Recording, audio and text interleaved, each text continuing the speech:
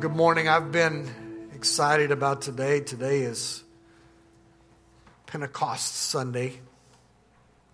There's a lot that goes with that, and it's, there are certain days and holidays that you kind of feel like, okay, this is something that obviously needs to be spoken on. It needs to be addressed from the pulpit, but so many times how many know I never want those kind of things just something that we do just because it's kind of expected.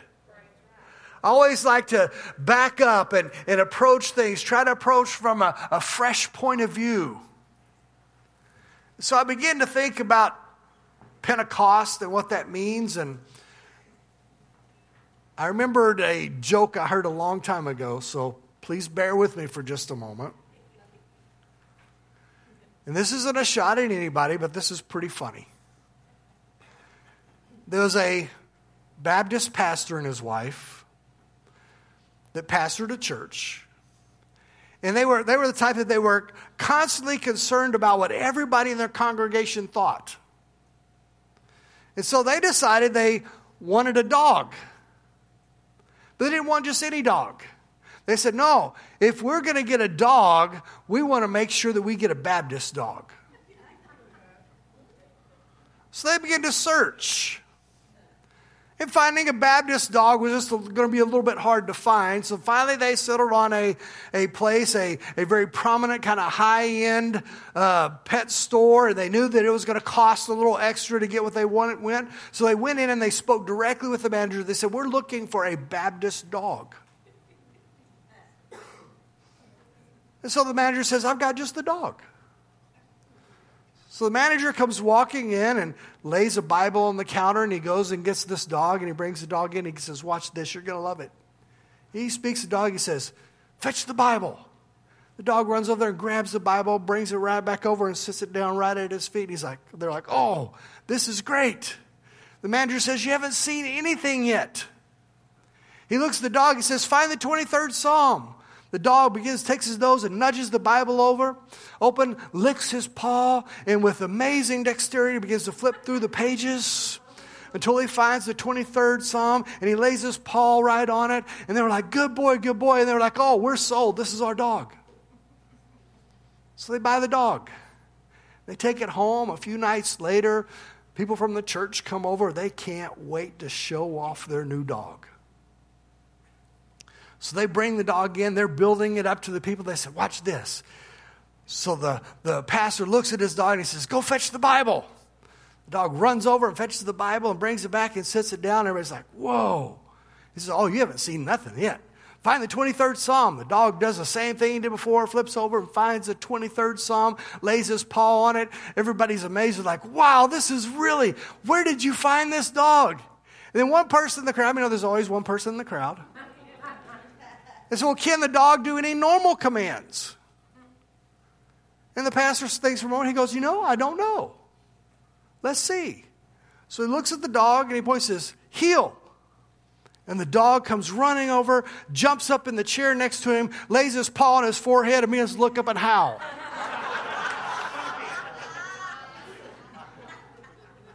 And the Baptist pastor's wife looked at each other and says, we've been swindled. They gave us a Pentecostal dog.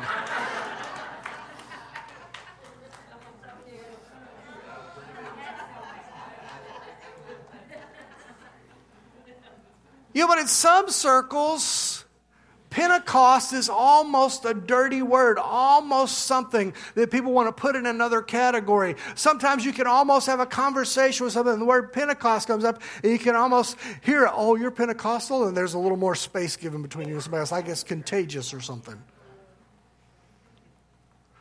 So what comes to mind when you hear the word Pentecost? What is Pentecost? Well, we know when the day of Pentecost happened, as far as the early church is concerned, Acts chapter 2, verse 1 through 4, we read this. When the day of Pentecost had fully come, they were all in one accord, in one place. And there came a sound from heaven as of a rushing mighty wind, and it filled the whole house where they were sitting. And then there appeared to them divided tongues as of fire, and one sat on each of them, and they were all filled with the Holy Spirit and began to speak with other tongues as the Spirit gave them utterance. Think about that. And it goes on and begins to describe all the people that were in the sound, because this was, believe it or not, we'll get into more details later, but Pentecost was a Jewish holiday before the day of Pentecost that we celebrate. So there were already people gathered in Jerusalem. And it goes on to describe all the different nationalities and the people were there. And there was quite this scene that was created, because as they began to speak in tongues, there were different people that were there. They were from another place who were like, wait a minute, I hear somebody speaking in my language, declaring the praises of the Lord. And so it drew a crowd. What is this? What is going on? Acts chapter 2, verse 12 makes this statement, which is where I want to start off this morning. And they were all amazed and perplexed, saying to one another, whatever could this mean? So this morning, I want to tackle the subject. I want to answer that question that was asked that day, because I believe many people are still asking that question today. When it comes to Pentecost, what does this mean? It was asked on that day, and I believe many people are asking today. They don't really understand what Pentecost means. They may have a mental image of something that isn't accurate, but I want to answer some of those questions. As a matter of fact, I want to take some of the questions that are associated with that and begin to answer that as we break down the scripture this morning. See, Pentecost was originally related to a Jewish harvest festival, which commemorates, literally, it was a holiday that celebrated the harvest that took place 50 days after the Exodus, and it lined up with the time period that God gave the Ten Commandments on Mount Sinai. So it was a holiday that was already celebrated in the Jewish culture. So this wasn't, that when the Holy Spirit was poured out, it was not the first Pentecost holiday. Isn't it great how God took and takes the holidays that were celebrated by the Jews and lines up with something he did and does in the New Testament? See, God is a God of order. God is a God that ties it all together. I love how his word, people try to say that it's just a bunch of myths, but if it's made up stories, there's no way as humans we could tie all the pieces together like God, through the power of the Holy Spirit, ties things as we study them. Eventually, the term Pentecost became associated with the gospel believers, because Pentecost, the second chapter of Acts, when the Holy Spirit was poured out, happened 50 days after Easter. So just like Easter moves a little bit because of the change in the Jewish calendar compared to ours, Pentecost moves because Pentecost is celebrated 50 days. So 50 days after the resurrection of Christ is when they were gathered together in that upper room and God poured out his Spirit. The early church called Pentecost Sunday White Sunday. Those who were being baptized between Easter and Pentecost would wear white robes and were referred to as the white-robed ones. It was a special season they called on. And so you can understand, when they asked the question, we're going to discuss that, they asked the question, what does this mean? People were already gathered in the city. It was already a celebration, and then God pours out his Spirit on that day with the crowd there. And we know that as Peter stood up and spoke, 3,000 people came into the kingdom of Jesus Christ that day. So what does this mean? See, this is the point that the Holy Spirit steps onto the scene in a whole new way. Before in the Old Testament, there was a select few people. There were prophets and different ones that God would pour out his Spirit on, and they would be full of his Spirit, but they were here and there, and they were scattered around. But this marked a new time. This marked a time and a season when, just like Scripture said, that he poured out his Spirit on all flesh.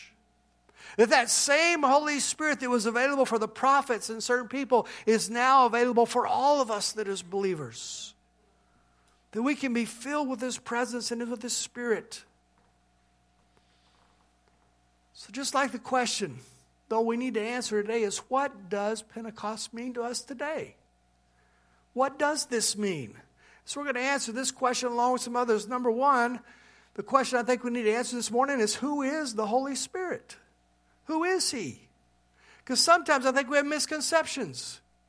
we say, well, he's part of the Godhead. He's part of the Trinity. God the Father, God the Son, God the Holy Spirit. Although there are some that claim that it's Jesus only and it's just 3 different manifestations of Jesus. And we get caught up in this whole thing of arguing back and forth of what this is and how that works.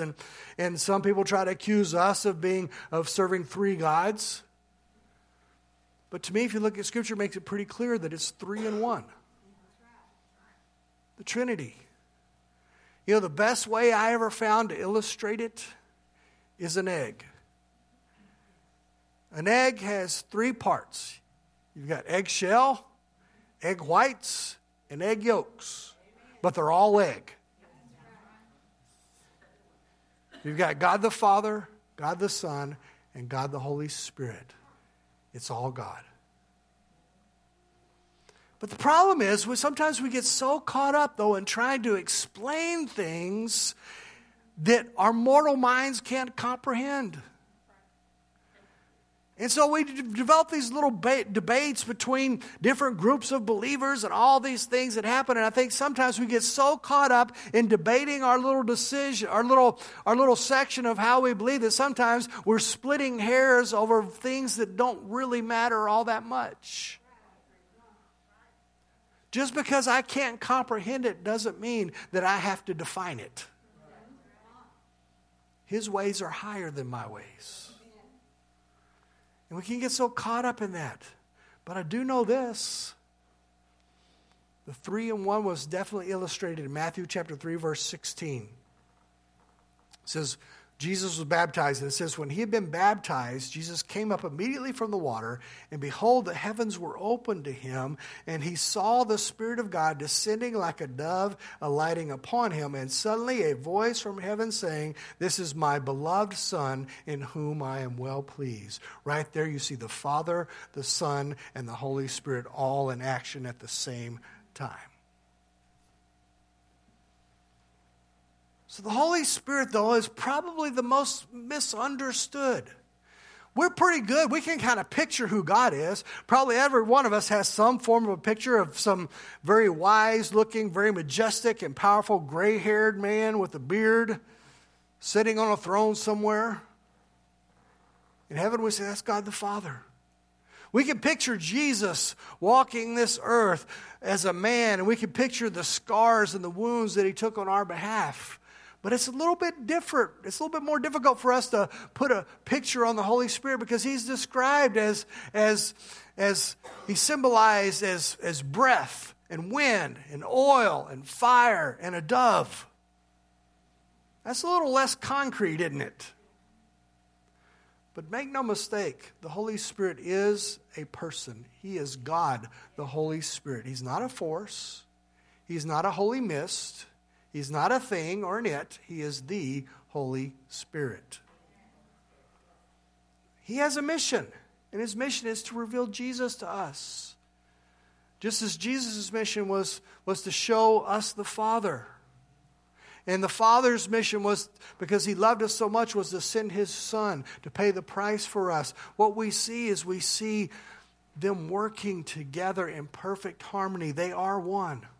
They are 3, yet one. You see, there's never been a need for a crisis management meeting between the Father, Son, and the Holy Spirit. They've never had to work things out among them.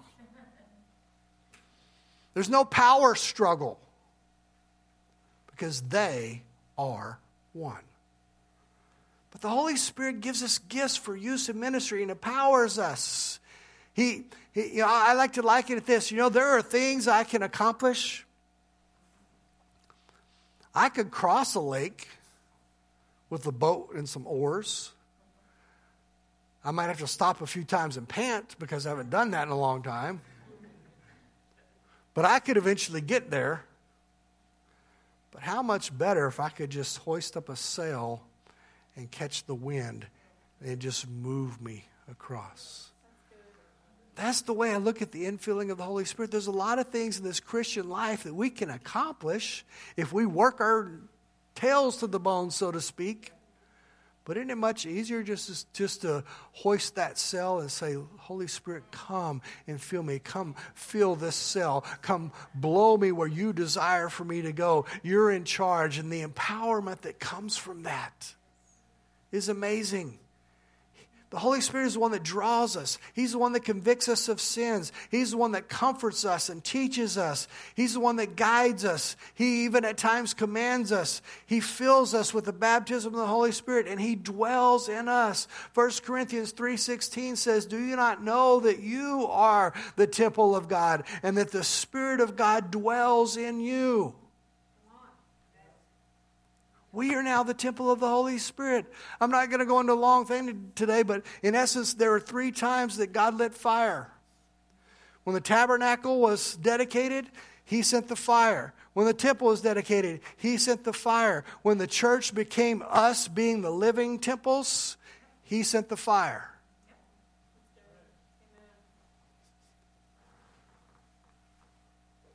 So we're now the ones, we get to walk and carry His Spirit in us. Why would we not desire everything that He has for us?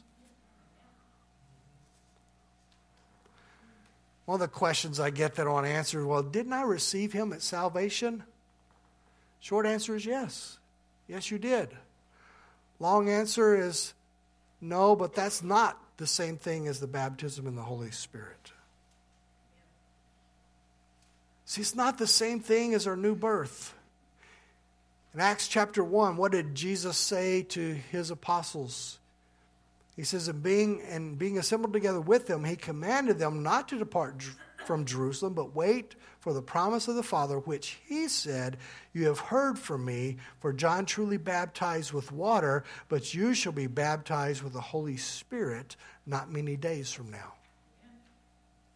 We actually see in Acts chapter 8, we see that Stephen had just been stoned. We know that as the gospel began to spread and the 3,000 got saved on that day of Pentecost, and how many know that anytime God begins to move, the enemy is going to raise up an opposition? It's just part of it. So persecution breaks out. And Stephen ends up being stoned because the Pharisees didn't like him putting them in their place. So they get angry and they stone him. And it just, and it kind of seemed like that there's a segment of the society, of the Jewish culture, that liked what just happened. And it's like, hey, we're getting a good reaction. The polling numbers are looking favorable because of this, you might say. So let's wrap this up.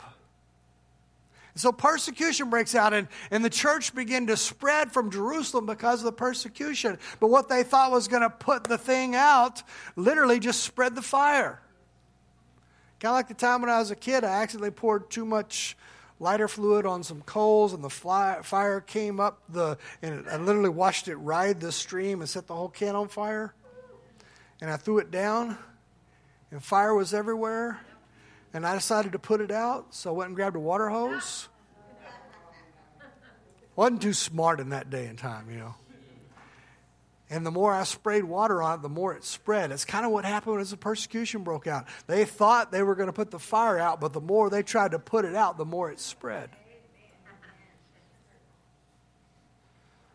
And so in Acts chapter 8, we see that Philip had gone to Samaria and began to preach the gospel, and that people received Christ and they were baptized. And then he moves on, and so finally they send Peter and John to go check on what had happened in Samaria. Because if you remember, the Jews didn't care much about the Samaritans. And so the fact that Samaritans got saved, go check this out.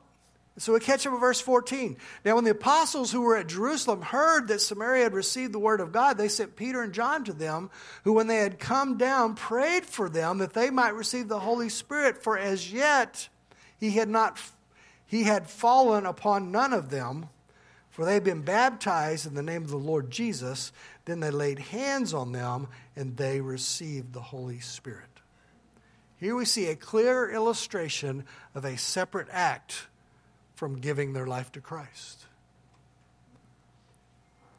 In Acts chapter 19, we see something very similar happens again when Paul shows up in Ephesus.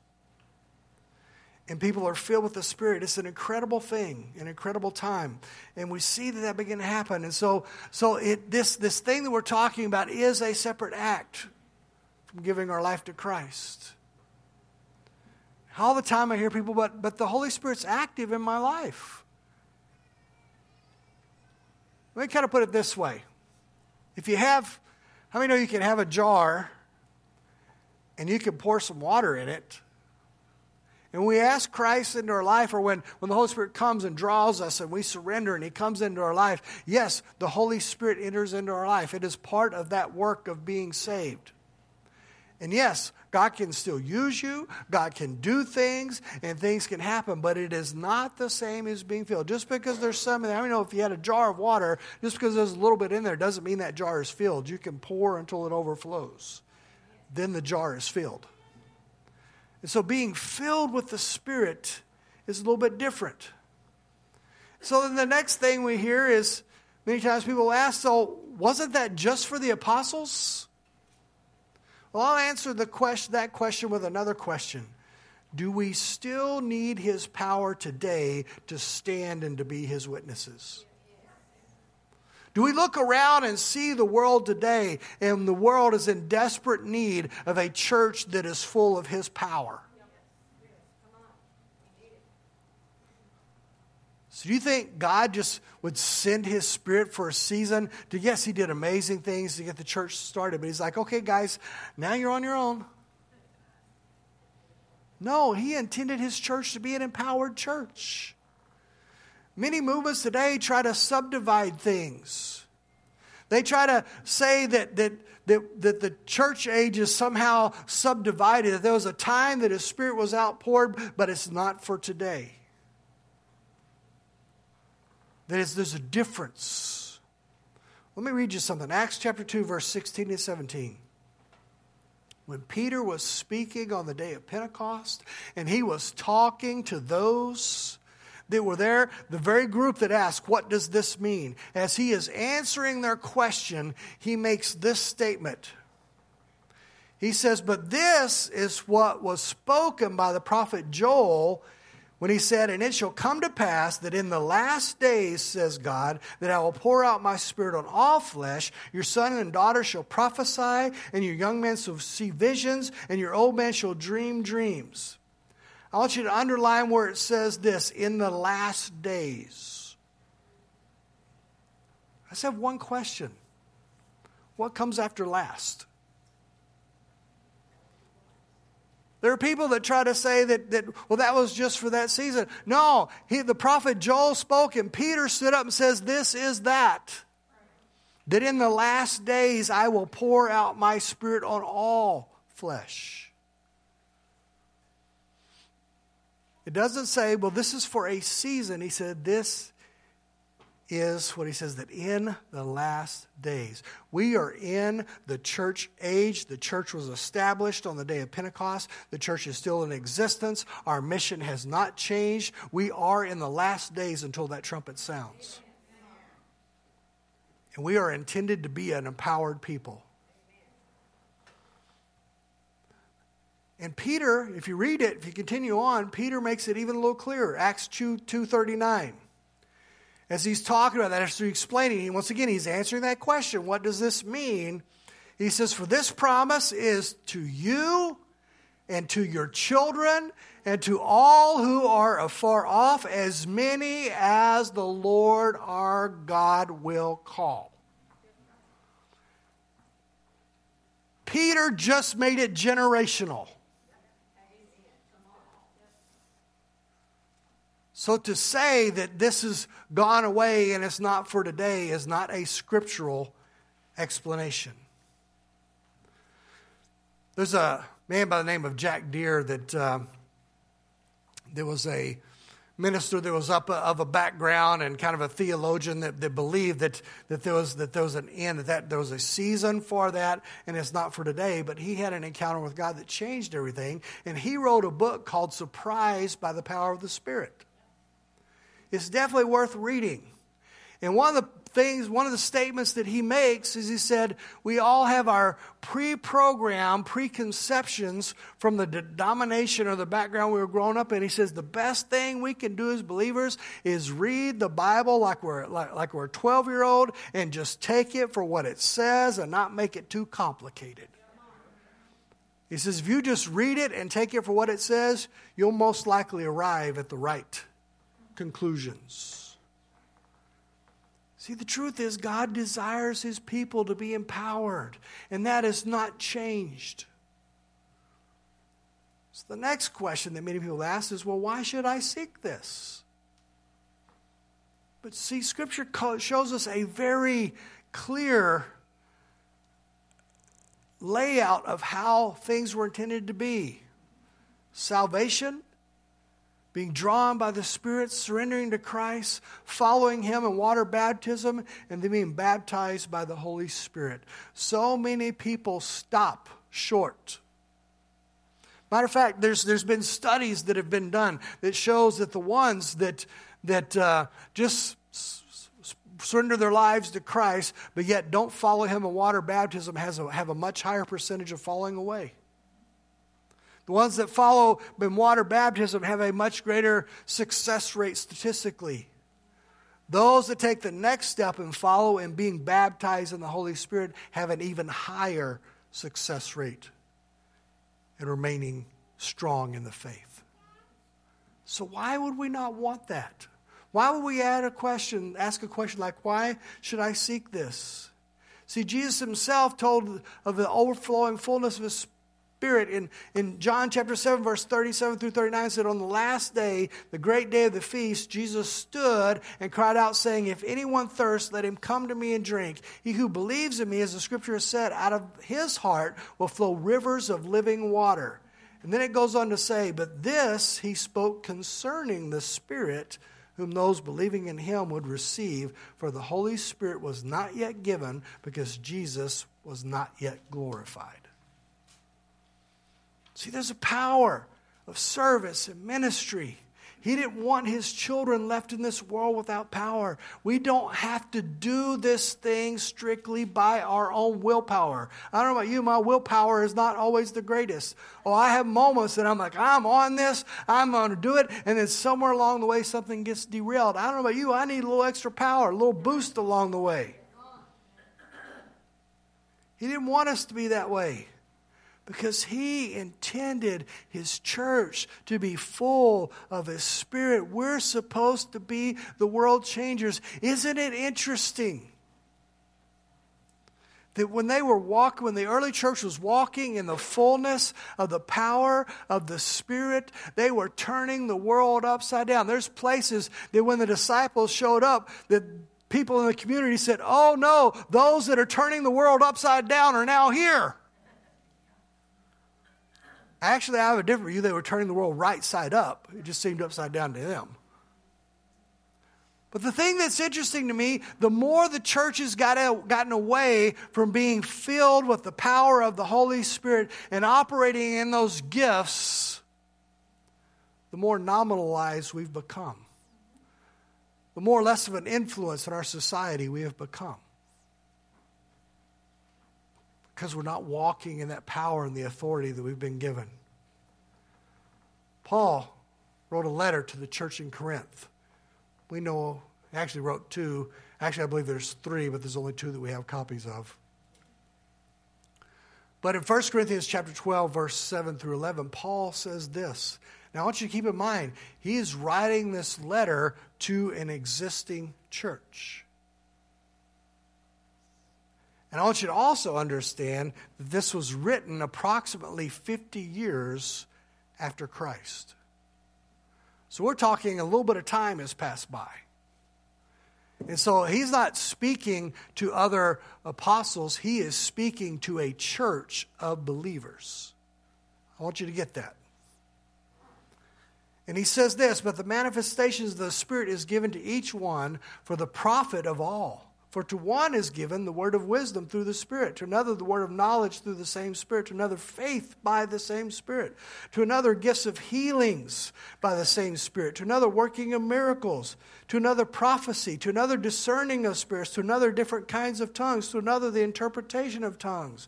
But one and the same Spirit works in all these, distributing to each one individually as He wills. He meant for His church and His people to be operating in the gifts of the Spirit. That was what the early church was all about. They operated in the gifts. When they showed up, there was movement of the Holy Spirit. There were things that were happening. People were being touched and transformed and healed and set free and all these things that happened. And these gifts were in operation. Let me say one more thing. There's something else we're supposed to have. Don't be operating in the gifts of the Spirit if you don't have the fruit of the Spirit. Because he also said in Galatians 5:22 and 23, but the fruit of the Spirit is love, joy, peace, long-suffering, kindness, goodness, faithful, gentleness, and self-control. Against such things there is no law. If His church are operating with the fruit of the Spirit evident in their lives, Jesus Himself said that we will be known by our fruit. So we can't be judgmental, condemning, hardcore, hateful people and say, well, I'm just operating in the gifts of the Spirit. No, you're not.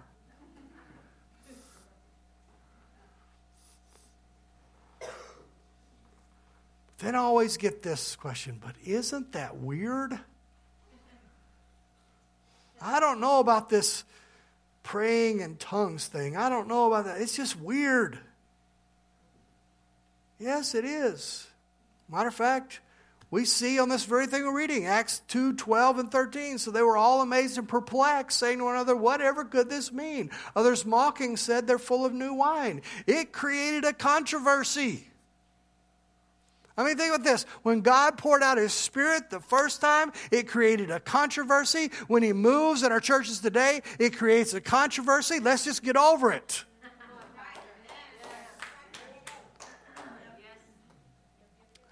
There were those that were amazed. What does this mean? And there were others that just began making fun of it because they didn't understand what was happening.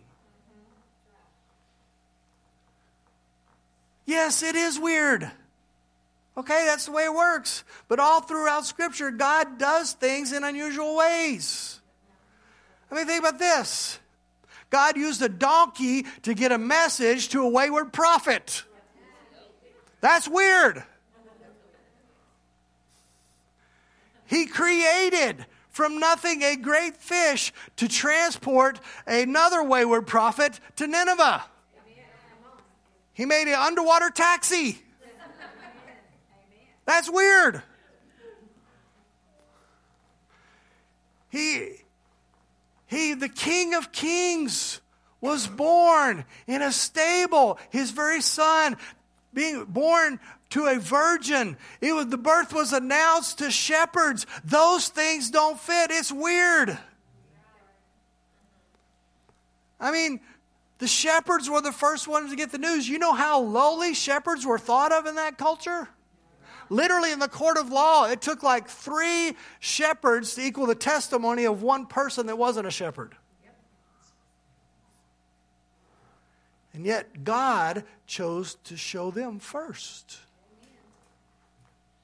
He also used fishermen and tax collectors to spread this gospel, not theologians. So why not tongues? Is that really so weird? Because God kind of has a habit. We could go on and on and on about weird things He did. Like, you want to be healed from leprosy? Go dip in the Jordan River 7 times. Told one king, you want to win a victory? Here, take these arrows and beat them on the ground. And he half-heartedly did it. And God said, because you half-heartedly did it, I will give you 3 victories, I think it is. But if you had to beat them until they were no more, I would have given you victory over all your enemies. See, he does. Sometimes he gives us things. Sometimes he packages things in a way that it just takes faith. It takes follow through. We have to do the thing that seems weird to us because it's showing obedience and it's showing faith. And he will show up and move when we obey his voice. So why not tongues? Is that really so weird compared? Acts 2:4, it simply says they were all filled with the Holy Spirit and began to speak in other tongues as the Spirit gave them utterance. So why tongues? It's a small thing. But James in James chapter 3 says it's the hardest thing to control. How many agree with that?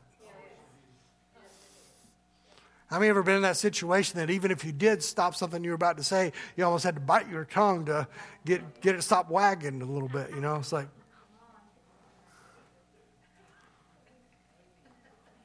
so what better way to show surrender than to say, look, even my tongue is yielded to God. See, sadly, many times because of a few uncomfortable moments, many movements have said, you know what, let's just discard the whole thing or relegate it to a back room somewhere because we don't want to offend anybody. And things can get out of control, let's be honest. Part of the reason Paul wrote his letter to the church at Corinth was because there were things that were out of control in that church. It almost became a competition to see who was the most spiritual. I mean, it was out of control. And so he wrote this letter saying, okay, this is the way things ought to be done. He said that these things should be done decently and in order. And we'll read more about that a little bit later. But he wrote that to deal with those things. But let me say this. I'd rather deal with a few things that are exaggerated that we have to quietly say, okay, let's get this under control. You're a little off base here. Than to say, let's relegate it somewhere else. Let's not allow any of that in the church. We've made a mistake when we say, this is not the place. 1 Corinthians 14, 39 through 40. Remember again, a letter to the church, approximately 50 years after Christ. Paul says this, therefore, brethren, talking to the church at Corinth, desire earnestly to prophesy.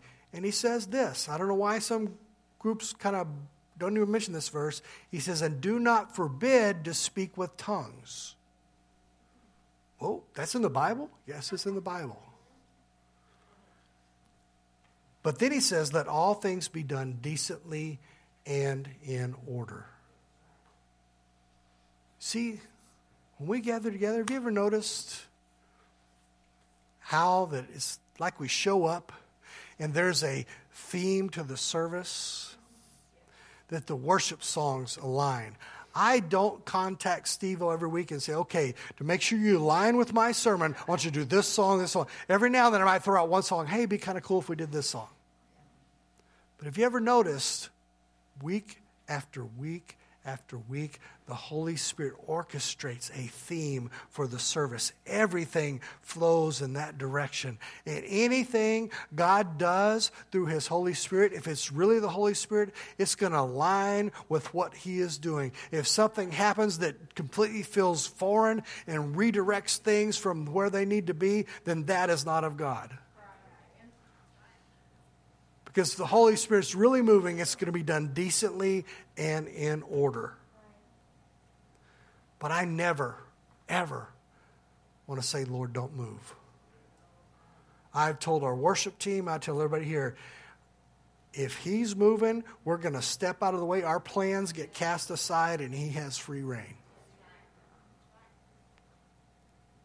See, there's so many times we think, well, I may offend somebody. Well, guess what? Peter stood up on the day of Pentecost. Here's the guy that denied knowing Jesus 3 times. But after he was filled with the Holy Spirit, he had the boldness in the Spirit to stand up and to speak to those that were saying, what does this mean? And he answered their question. And Scripture tells us 3,000 people came to know Christ that day. We want to repackage things. We want to put it together in fashion. We feel like God needs a market manager.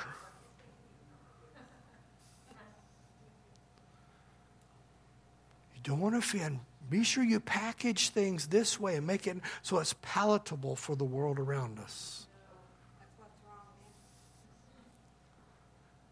Yes, we need to love people where they are. We need to tell them that there's a better way. They don't need to be met at the door with us pointing out every little thing that's wrong with them. But they need a demonstration of God's power, of His Holy Spirit, so that they can say God is in that place.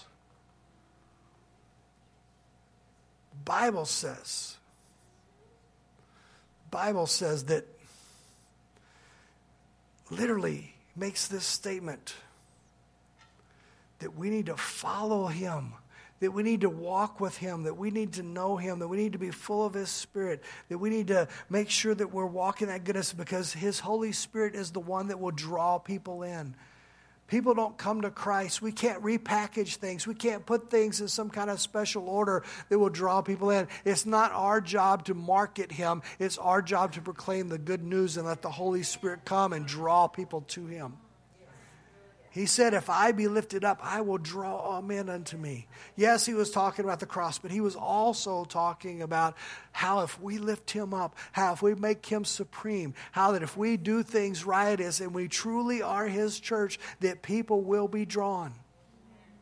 Because only the Holy Spirit can come in and can say, convict us of our sins, that give us. Have you ever remember when you gave your life to Christ, how that all of a sudden the Holy Spirit came in and drew you, and all of a sudden you had this realization of how truly sinful you were and how far short you fell, and you just knew, you realized for the first time, you saw your life and the way you did things through His eyes, and you realized how ugly that was to Him, and you couldn't wait to unload all of those things and get them out of your life. That's His job. So bring it to a close if I can get some music. What now?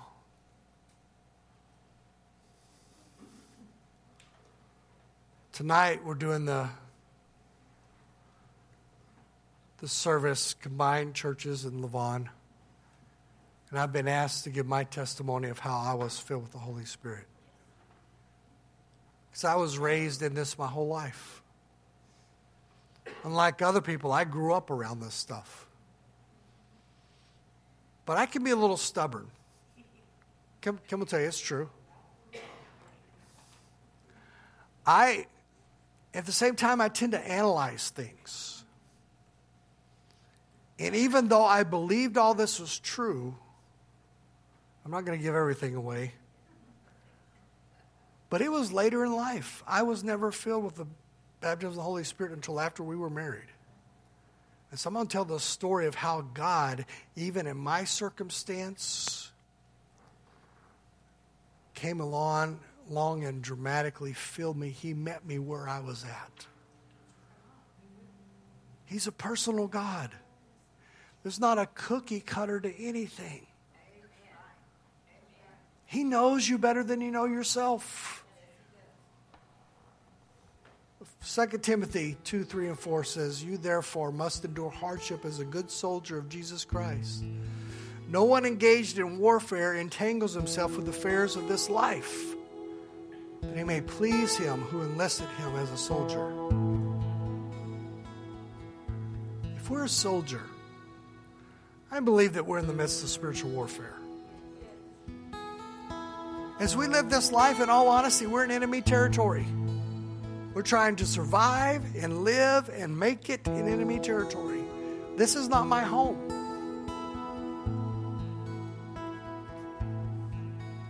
And as we begin to walk in that, why would we not want, since we're caught in this war, why would we not want to use every single weapon at our disposal to advance the kingdom, to stand for Him?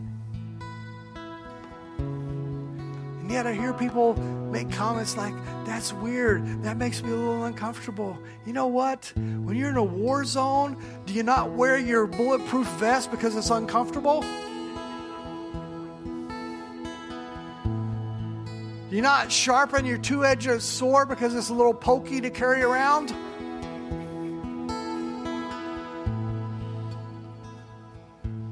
We have to realize we're in this war.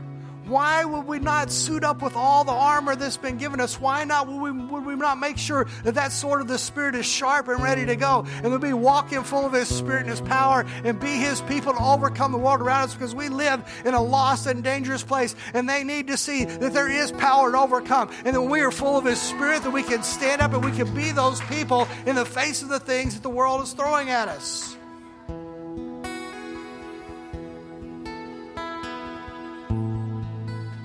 Jesus' own words. And then we're going to pray. Mark 16, 17, 18. And these signs will follow those who believe. In my name, they will cast out demons. They will speak with new tongues. They will take up serpents, and they will drink anything deadly. It will by no means hurt them. And they will lay hands on the sick, and they shall recover. Now, He's not saying we go out and we play with poison and snakes on purpose. Believe it or not, I have been asked once before, do you guys handle snakes? I don't know why people associate that in Pentecost.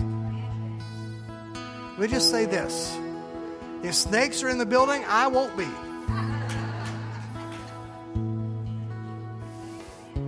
Matter of fact, this week, Matt sent me a picture. He was up here and had to kill one by one of the doors, so... Yeah, Satan was trying to get him. Matt decapitated him, so we're good. But Jesus said these are the things that would follow His believers. James even said, is there any sick among you? Call upon the elders of church and anoint with oil, and the prayer of faith will save the sick.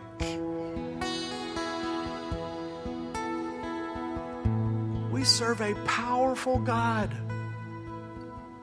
Why would we want to walk through this life unarmed?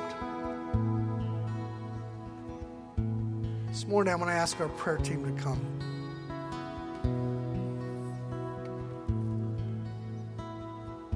If you're here, we believe in the moving and the power of the gifts of the Spirit.